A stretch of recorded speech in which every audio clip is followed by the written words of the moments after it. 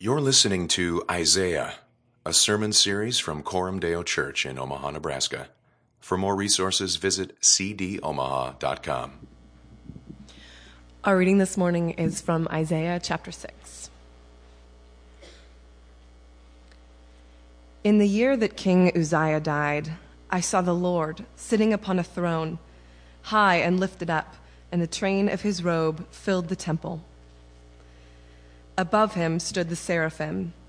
Each had 6 wings. With 2 he covered his face, and with 2 he covered his feet, and with 2 he flew.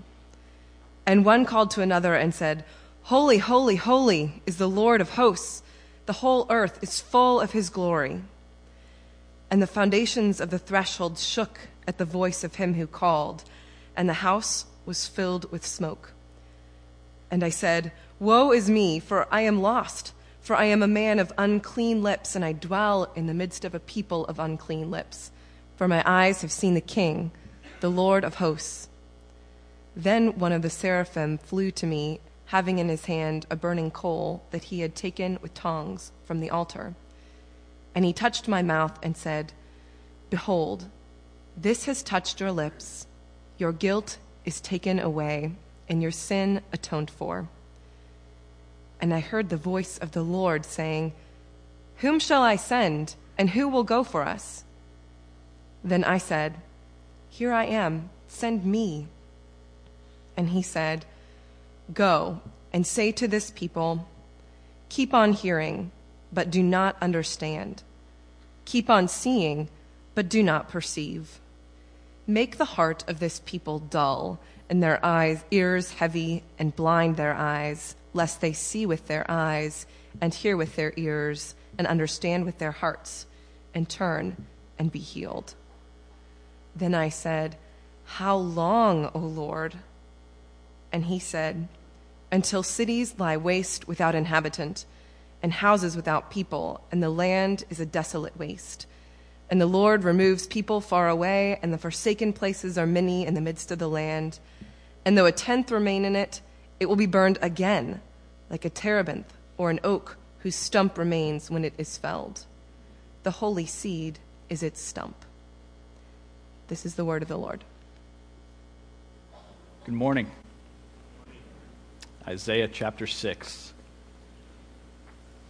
Beyond who is Jesus Christ and what did he accomplish on the cross of Calvary, there may not be a more important question for us to answer outside of what is true conversion. What is true conversion? It's a great joy to pastor, to help lead a church such as this, one with such great spiritual diversity.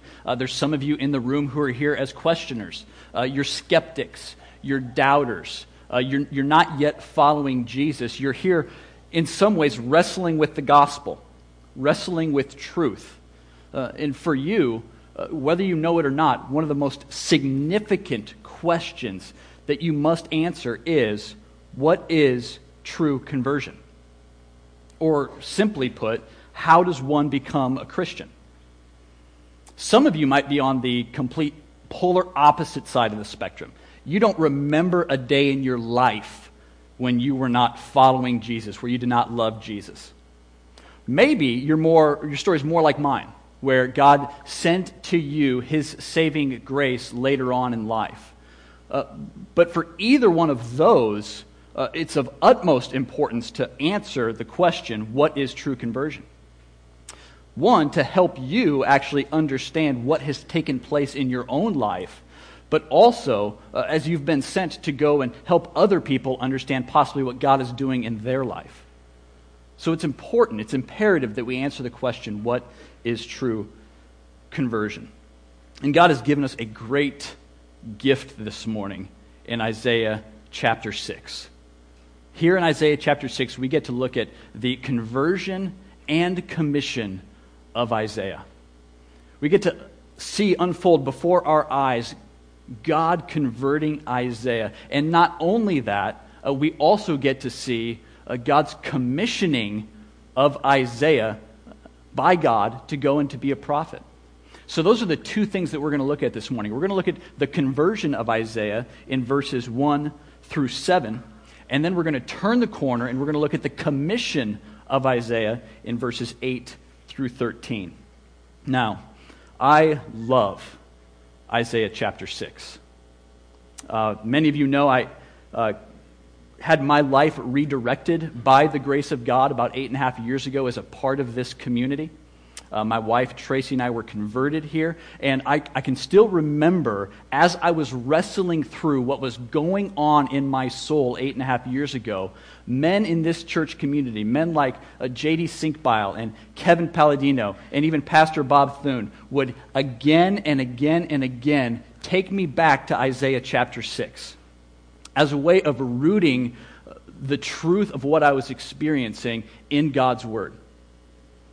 It was a few years even after that where I came back to Isaiah chapter 6 again. It would have been in 2008 when I was beginning to feel a call into vocational ministry. I remember coming back and going back and looking at the commissioning of Isaiah, his calling. And I can vividly remember meditating on this simple question. If I was given Isaiah's commission, would I go? And it's a daunting commission. And inevitably, my answer was yes. Not because of the commission itself and what it entailed, but because of who it was who was doing the commissioning and what it meant to be a part of God's divine strategy. So this is what we're going to do. We're going to look at the conversion and commission of Isaiah. All right, here we go. If you should, on your way in, have grabbed one of these or been handed one of these. This is the cross chart. If you have one, hold one up. Let me see it. Okay, this is going to be beautiful. Thank you. This is going to be our visual aid for the first half of the sermon as we're aiming to answer the question, what is true conversion? Okay, and the goal, side note here, goal walking out of here today is that you would be able to take a blank piece of paper after this morning and you would be able to draw out the cross chart and explain it to somebody who has no idea what you're talking about. Okay, so that's the goal going out of here. All right, you can do it. Trust me. All right, let's look at the text. Isaiah chapter 6, verse 1. In the year that King Uzziah died. All right, stop. Why the historical reference? Why is this placed in there? To us, this seems a little trivial, a little irrelevant, but trust me, it would not have been for the people of Isaiah's day. Allow me to illustrate. December 7th, 1941, a day that will live in infamy. The day John F. Kennedy was assassinated. September 11th, 2001. If you lived during any of those dates, you remember them vividly, don't you? See, the death of King Uzziah marked the end of a very prosperous season for God's people. And they knew it was coming to an end. And his death left them asking the questions, what's happening? Are we going to be okay?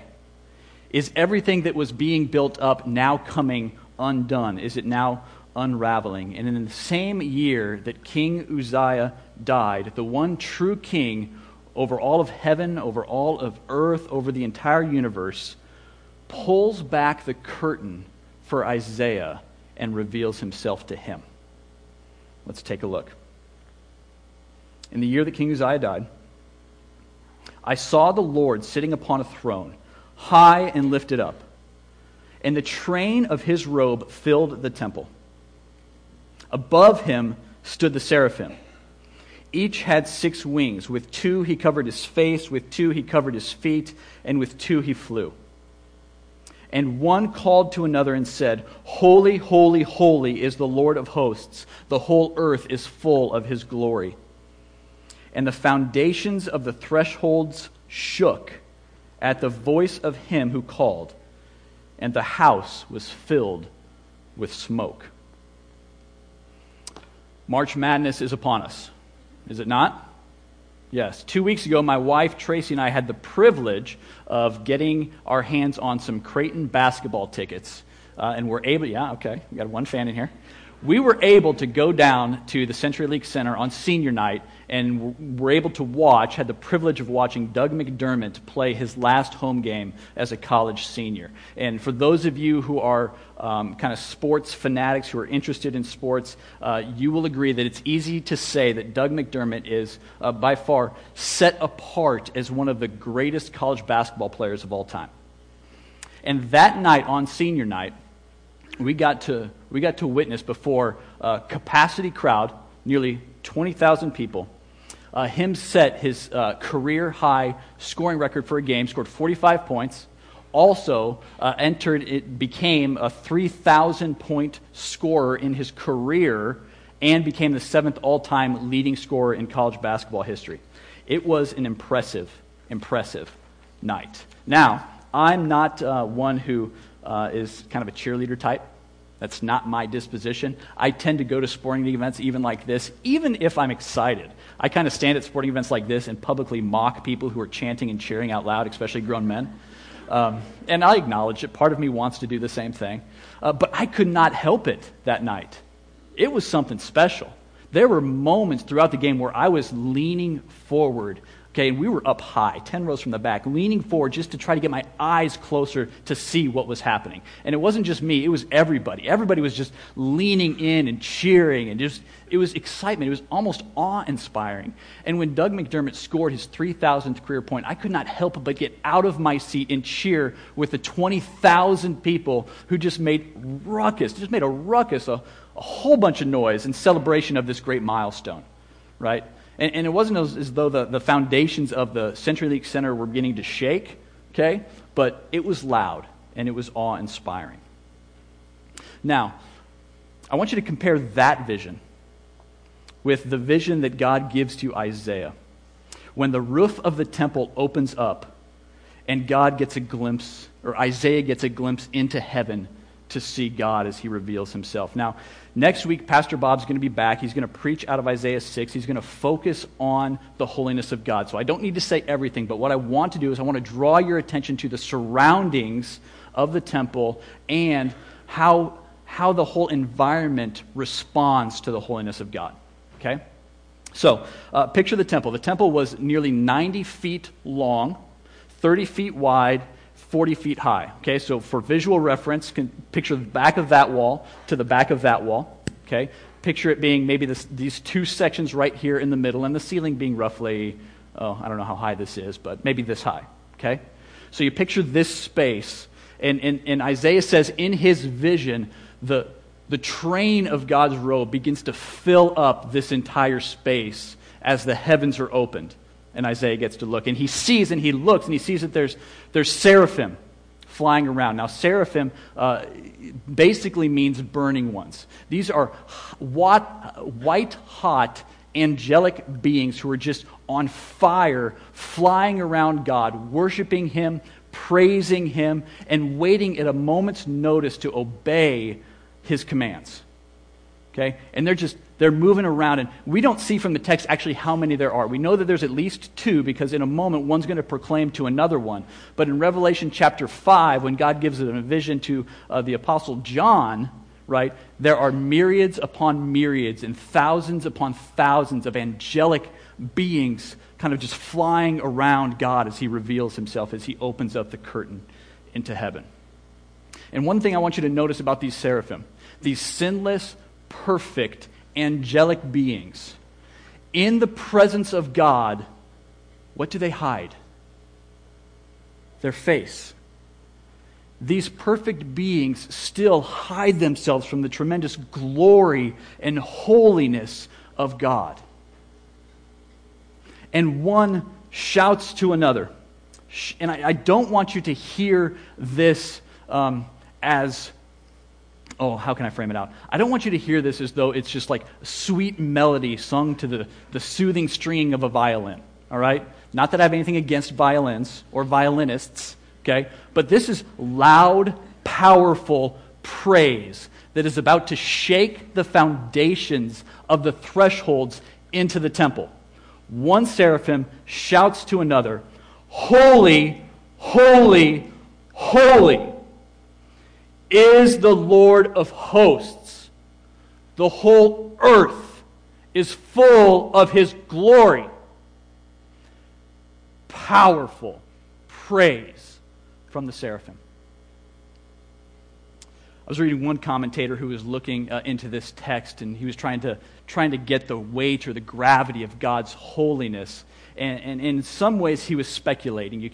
Don't read too much into this, but he said, as well as the train of God's robe filling up the room, there was also smoke that was filling up the room. And he speculated and said that smoke may have been billowing out of the altar of burnt offerings, a place where sin needed to be atoned for. And he said it was quite possible that the Almighty God, the holy, perfect one who was high and lifted up, as he was coming down to dwell with humanity, as he was coming down to dwell with Isaiah and to reveal himself, the altar that would atone for all the sins of God's people was like a raging fiery furnace, and the smoke that was coming out from there was just filling up the temple. It's an interesting vision, isn't it? That brings us to the cross chart. Take a look at the cross chart. Because what's happening in this text, what God is providing for Isaiah, is the same thing that he's giving us today. And that is an awareness of his holiness. Right? One of the prerequisites to conversion is having an awareness of the holiness of God. How do we cultivate that, you might ask? God reveals himself. He reveals himself in his word. He reveals himself in his creation. We also can cultivate an awareness of God's holiness as we enter into worship. When we started with worship this morning, we sung, "Holy, holy, holy is the Lord Almighty." We're joining in the great angelic praise of God.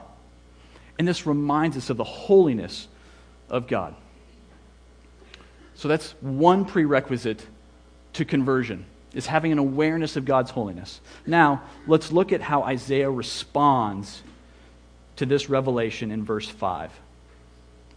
And I said, "Woe is me." The first words that come out of the lips of Isaiah's first words in his book are not a prophetic woe to you. It's a personal woe is me. He's beginning to see himself rightly in light of the holiness of God. For I am lost. I love other translations. It will say, for I am ruined, or I am being undone. For I am a man of unclean lips, and I dwell in the midst of a people of unclean lips. For my eyes have seen the King, the Lord of hosts. See, the very thing that God was wanting to see in Judah, see in the people of Jerusalem, a sense of humility, enters into Isaiah's heart. He is fully aware in a moment's notice that his lips can't join in the praise and in the singing of the seraphim. It would be hypocritical for them to do so in light of who he was before this almighty God. He is undone.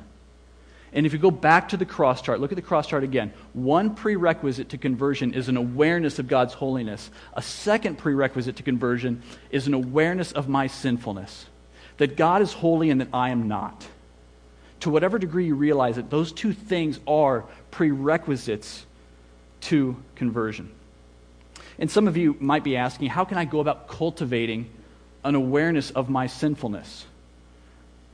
A lot of you are like, I don't need any help, right? I got enough people telling me how sinful I am. I don't need any help from anybody else. But I'm sure there's some of you in the room who are like, Isaiah's having an awkward moment here. I'm not that big of a problem. I'm not that bad. Let me just encourage you to a simple exercise this week. It's simply called the tongue assignment. You might be familiar with it if you've gone through sonship discipleship materials. But it's basically this. Here's the exercise. Starting now and for the next week, here's what you're to do. Do not gossip, even in prayer, complain, criticize, blame shift, even if you're married, defend yourself, boast, or lie. Don't do any of those for a week. And rather, replace those with continuous affirmation and encouragement of other people around you and ongoing thanksgiving and praise. Don't do what God commands you not to do. Do what God commands you to do. Right? And rest assured, go do that for a week. You're going to grow You're going to have in a sense, and you're going to continue to grow in an awareness of your sinfulness. And you want to see that line drop out, take the next week and try to fix yourself. Seriously, try it. Okay? You can't do it. Jesus teaches that it's out of the abundance of the heart that the mouth speaks. The problem is not here. The problem is in here. And we can't fix ourselves. You can't. You need a new heart. You need a new heart with new desires. You need something from outside of yourself to come and to fix what's inside of you. Okay? So 2 prerequisites to conversion. Awareness of God's holiness and an awareness of my sinfulness. Okay? That takes us to the conversion of Isaiah, and we're going to see it happen in verses 6 and verse 7. Then one of the seraphim flew to me, having in his hand a burning coal that he had taken with tongs from the altar. This is a burning on fire angelic being who's taking tongs to get this coal out. And he moves towards Isaiah, verse 7, and he touched my mouth and said, "Behold, this has touched your lips. Your guilt is taken away, and your sin atoned for." Isaiah's guilt was taken away, and his sin was atoned for. How did this happen? The infinite God became intimate with Isaiah and transferred his holiness over to Isaiah. Here's what this is. We have the joy in this time in redemptive history to see this very clearly. This coal that the seraphim brings to the lips of Isaiah is a picture, it's a symbol of the cross of Jesus Christ. And in the same way that God sends the seraphim with the coal to touch the lips, to remove guilt and to atone for sins, God the Father has sent Jesus Christ into the world to forgive your sins, to remove guilt, and to atone for your sins. That is what Jesus has done. And Isaiah's conversion for us in chapter 6 is a glorious, powerful rehearsal of the gospel of Jesus Christ. See, the gospel of Jesus Christ, this transfer of holiness, of God making Isaiah holy, is exactly what we see in Scripture. Martin Luther, the great reformer, would call this the great exchange. Okay? 2 Corinthians 5:21 says that for our sake, he made him who knew no sin to be sin. God made Jesus, who was a sinless, perfect God-man, sin, so that we might become the righteousness of God. The great exchange. Our sin went to Jesus Christ on the cross of Christ.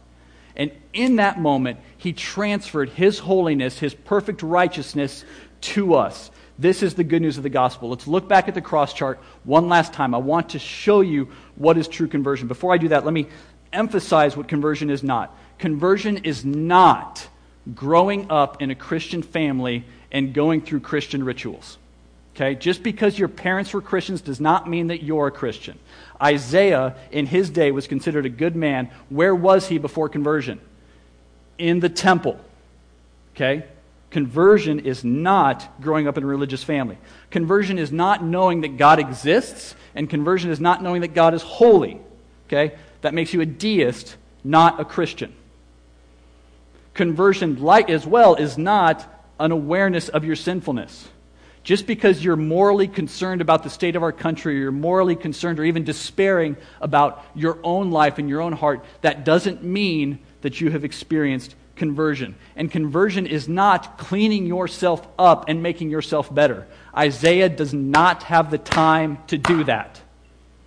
In a moment, what happens is God sends the seraphim down and touches his lips and applies to him. God is the one who initiates, applies to him the removal of guilt and the atonement for his sins.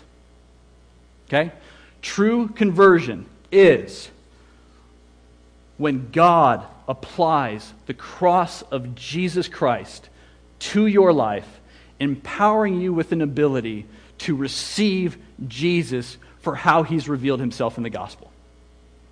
Conversion happens when the gap is bridged, when God applies the gospel, the cross of Jesus Christ, to your life in a way that allows you to embrace Jesus for how he's revealed himself to be in the gospel, how he's freely offered himself to you in the gospel. That is conversion, which begs the question, have you been truly converted? Have you been truly converted? Have you embraced Jesus Christ as he is freely offered to you in the gospel? It's quite possible for you to be spiritually awakened, to be aware of God's holiness and to be aware of your sinfulness, but to not have the cross of Jesus Christ applied to you in a way that bridges that gap. Okay? Conversion happens at that moment when the cross covers the difference, when Jesus does what you cannot do on your own. Now, from there, because it's quite possible that as you enter into the Christian life, as you get converted, your understanding of God's holiness and your understanding of your own sinfulness might be small, right? But that's what the Christian life is all about. It's a continual reawakening and a growing awareness of God's holiness and a growing awareness of your sinfulness. You'll see on the next slide, the cross continues to get bigger and bigger and bigger. And so does our love and our appreciation for Jesus Christ, for the Savior who was killed on that cross to make us right with God. All of the Christian life is a consistent reawakening to the glorious good news of the cross and how a holy God and a sinful humanity and a sinful you and me can be made right through the blood of Jesus Christ. And we see this clearly in the conversion of Isaiah. And in all honesty, it was interesting because I was reading this text late this last week, and I felt like I read it anew for the first time because I saw something that was so apparent, but it just had never jumped off the page to me. God does not just convert Isaiah. He sends assurance through his word. Did you see? After it touches his lips, God sends word to him. Behold, this has touched your lips. Your guilt is taken away and your sin atoned for. God doesn't just want you to make you clean. God wants you to know that you are clean. He wants to send assurance to you through his word, declaring you clean. Women, your guilt has been removed. Do you know, in light of what Jesus has done, how beautiful you are to God? How spotless you are to God? You have been washed clean. You are without blemish. That is true of you. And God sees you that way. The Almighty King of the universe sees you as cleansed, sees you as washed clean, sins forgiven. Men, your sins have been atoned for. You are not defined by your shortcomings and your failures and your sin. In light of what Jesus did for you on the cross, you are perfect. You are righteous. You are holy in God's eyes. And if the holy judge of the universe declares you not guilty, there's no one who can declare you guilty. You have been set free by Jesus Christ. And it is this liberating freedom. It is this liberating freedom when the gospel opens up in your heart, when this gets applied to your life. It's what shoots you out on mission. This is how grace works. Grace gets applied to you. It frees you from guilt, and it sends you out like a rocket on mission. And that's what we're about to see as we turn the corner. So that was 1 through 7. That was the conversion of Isaiah. See now how the conversion of Isaiah leads immediately into the commission of Isaiah. Verse 8. And I heard the voice of the Lord saying, whom shall I send, and who will go for us? Then I said, here am I, send me. See, it's God's divine strategy to equip, to prepare his people at the point of conversion, to save them by grace alone, and then to send them out on mission, to commission them out. This is what God does. And then he goes on to give Isaiah his commission. And like I said a moment ago, it is a daunting commission from God. And he said, go and say to this people, keep on hearing but do not understand. Keep on seeing but do not perceive. God says, make the heart of this people dull and their ears heavy, and blind their eyes, lest they see with their eyes, and hear with their ears, and understand with their hearts, and turn and be healed. Then I said, How long, O Lord? And he said, Until cities lie waste without inhabitant, and houses without people, and the land is a desolate waste, and the Lord removes people far away, and the forsaken places that are many in the midst of the land. And though a tenth remain in it, it will be burned again, like a terebinth or an oak whose stump remains when it is felled. The holy seed is its stump. This is not a vindictive God who's walking around with a chip on his shoulder. These words are coming from a loving God who is slow to anger and abounding in steadfast love, who shows patience, but who is also a God of integrity and who is faithful to his word. Even his word in Leviticus 26 that says he will bless those who walk in obedience and he will bring judgment on those who walk in disobedience. And after years and years and years of God's people walking in arrogant disobedience, refusing to turn back to God, God now commissions Isaiah to go and speak to them, knowing they won't hear and knowing that judgment is coming. And God called Isaiah to preach over and over and over again to a people who would not see, who would not hear, and who would not understand, and they would not respond. And not just any people. He sent him to his own people. He sent him to the people that he grew up with, the people that he loved, the people in whom he was in relationship with. And he sent him with a message of repentance, knowing they would not respond. Isaiah was called to preach not just for months or a few years. He was called to preach this gospel of repentance, this message of repentance, until this generation passed. And I believe that the only thing that kept Isaiah going, the only thing that fueled his persistence, the only thing that empowered his faithfulness year after year, was that he had a God-centered view of his commission. He knew it was God who had saved him. He knew it was God who had sent him. He knew it was God who had converted him. He knew it was the same God that applied grace to his life, now commissioned him to go out. And because he was commissioned by God and he had a view of a God-centered commissioning, he was empowered to persist in faithfulness year after year. Consider some of these other examples. How about William Carey? Sailed to India from England in 1793. He lost his 5-year-old son. His wife became mentally ill. He labored 7 years until he saw his first conversion. And he lost a year's worth of precious translation work in a fire. But he still pressed on. Adoniram Judson, America's first foreign missionary, went to Burma in 1814. He lost a 6-month-old baby, spent a year and a half in a death prison, lost his wife from fever, suffered a mental breakdown, and waited 5 years until he saw his first conversion. Robert Morrison, the first Protestant missionary to go to China in 1807, lost his young wife and worked 7 years before he saw his first conversion, but still pressed on. Why? These are strong, gifted men with entrepreneurial gifts, had a lot of ability to succeed in so many other vocations. Many had wonderful families.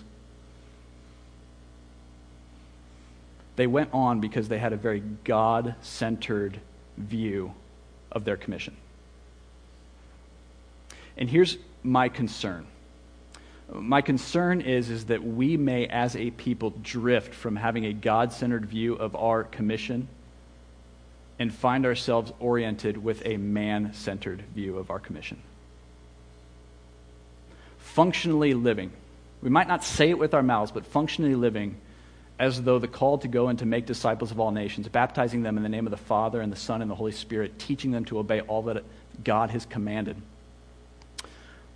That really it's just the pastors who want you to go make disciples.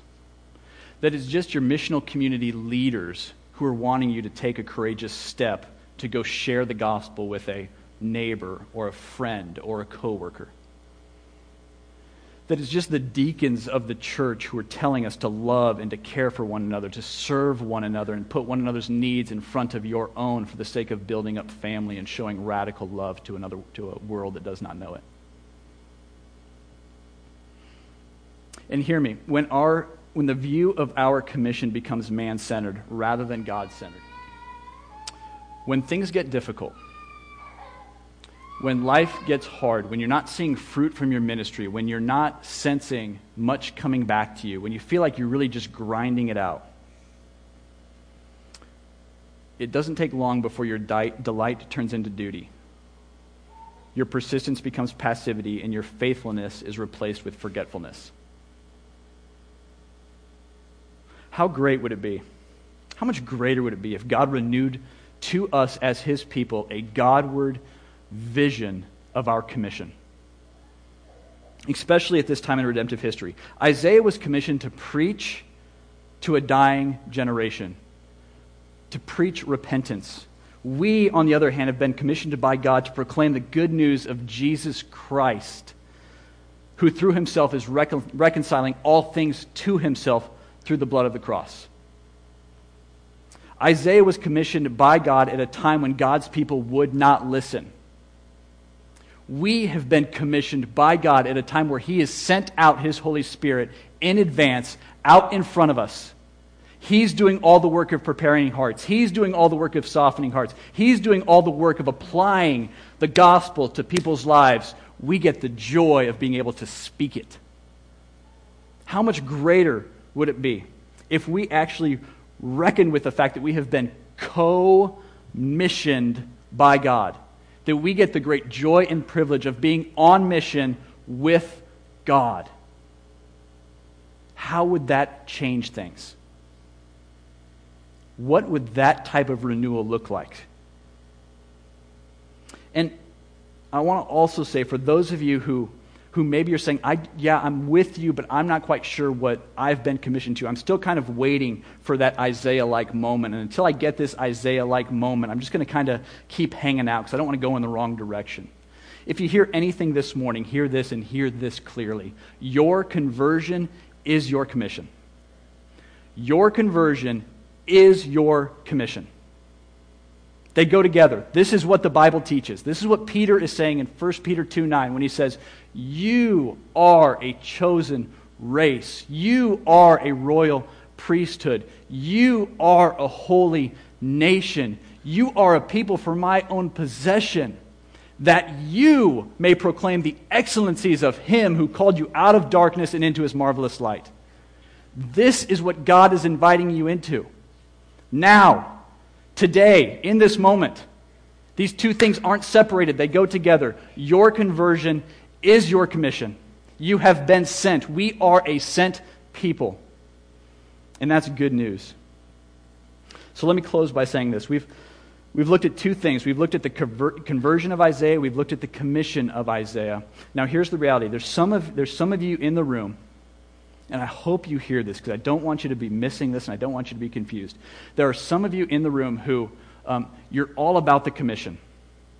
You're all about it. You love the idea of living amongst a community of people, of being on mission together, to seeing the world made right, to being about making this just a better place for people to live. You're all about doing that sort of work, but you've never experienced true conversion. I don't want you to mistake being on mission for God with being on mission with God. You can't back your way into the kingdom of God. So don't mistake the kingdom for the king. We want you to meet the king. We want you to meet King Jesus. We want you to reckon with the fact that God is holy and that you are not, and you are going to have to give an account. And it's better for you to say on that day, I plead the blood of the cross, rather than bring whatever you think you have to the table. We deeply and desperately want you to meet Jesus. Okay?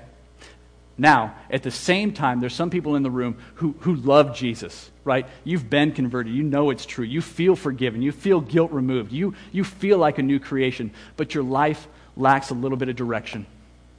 You don't have a sense of purpose. Hear it. Your conversion is your commission. Don't wait. Join. God's commissioning you. He's calling you. He's sending you to be a part of His redemptive story in the world. And He invites you into it. Pastor Ray Ortland was here 3 weeks ago. He preached on Sunday. Many of you were here for that. He also taught at our Porterbrook Omaha Conference Day on Saturday all day. That's a day where we gather students from around the region to train them in theology, to equip them to do the very works of ministry that God's commissioned them to do. And what he said as he started his first talk on Saturday morning, what he said was so encouraging. This is what he said. It's remarkable to look around this room and think about what is happening. And what is happening in this room is happening all across America and is evidence of God's power in this generation. God is working through you. You are significant. At the fundamental, God-created core of who you are not fundamentally a problem. You are fundamentally God's divine strategy. You are a living, walking, breathing, divine strategy that in community only gets better exponentially. Coram Deo, God is at work in Omaha. And we are His divine strategy. Think about that this afternoon. Let's pray.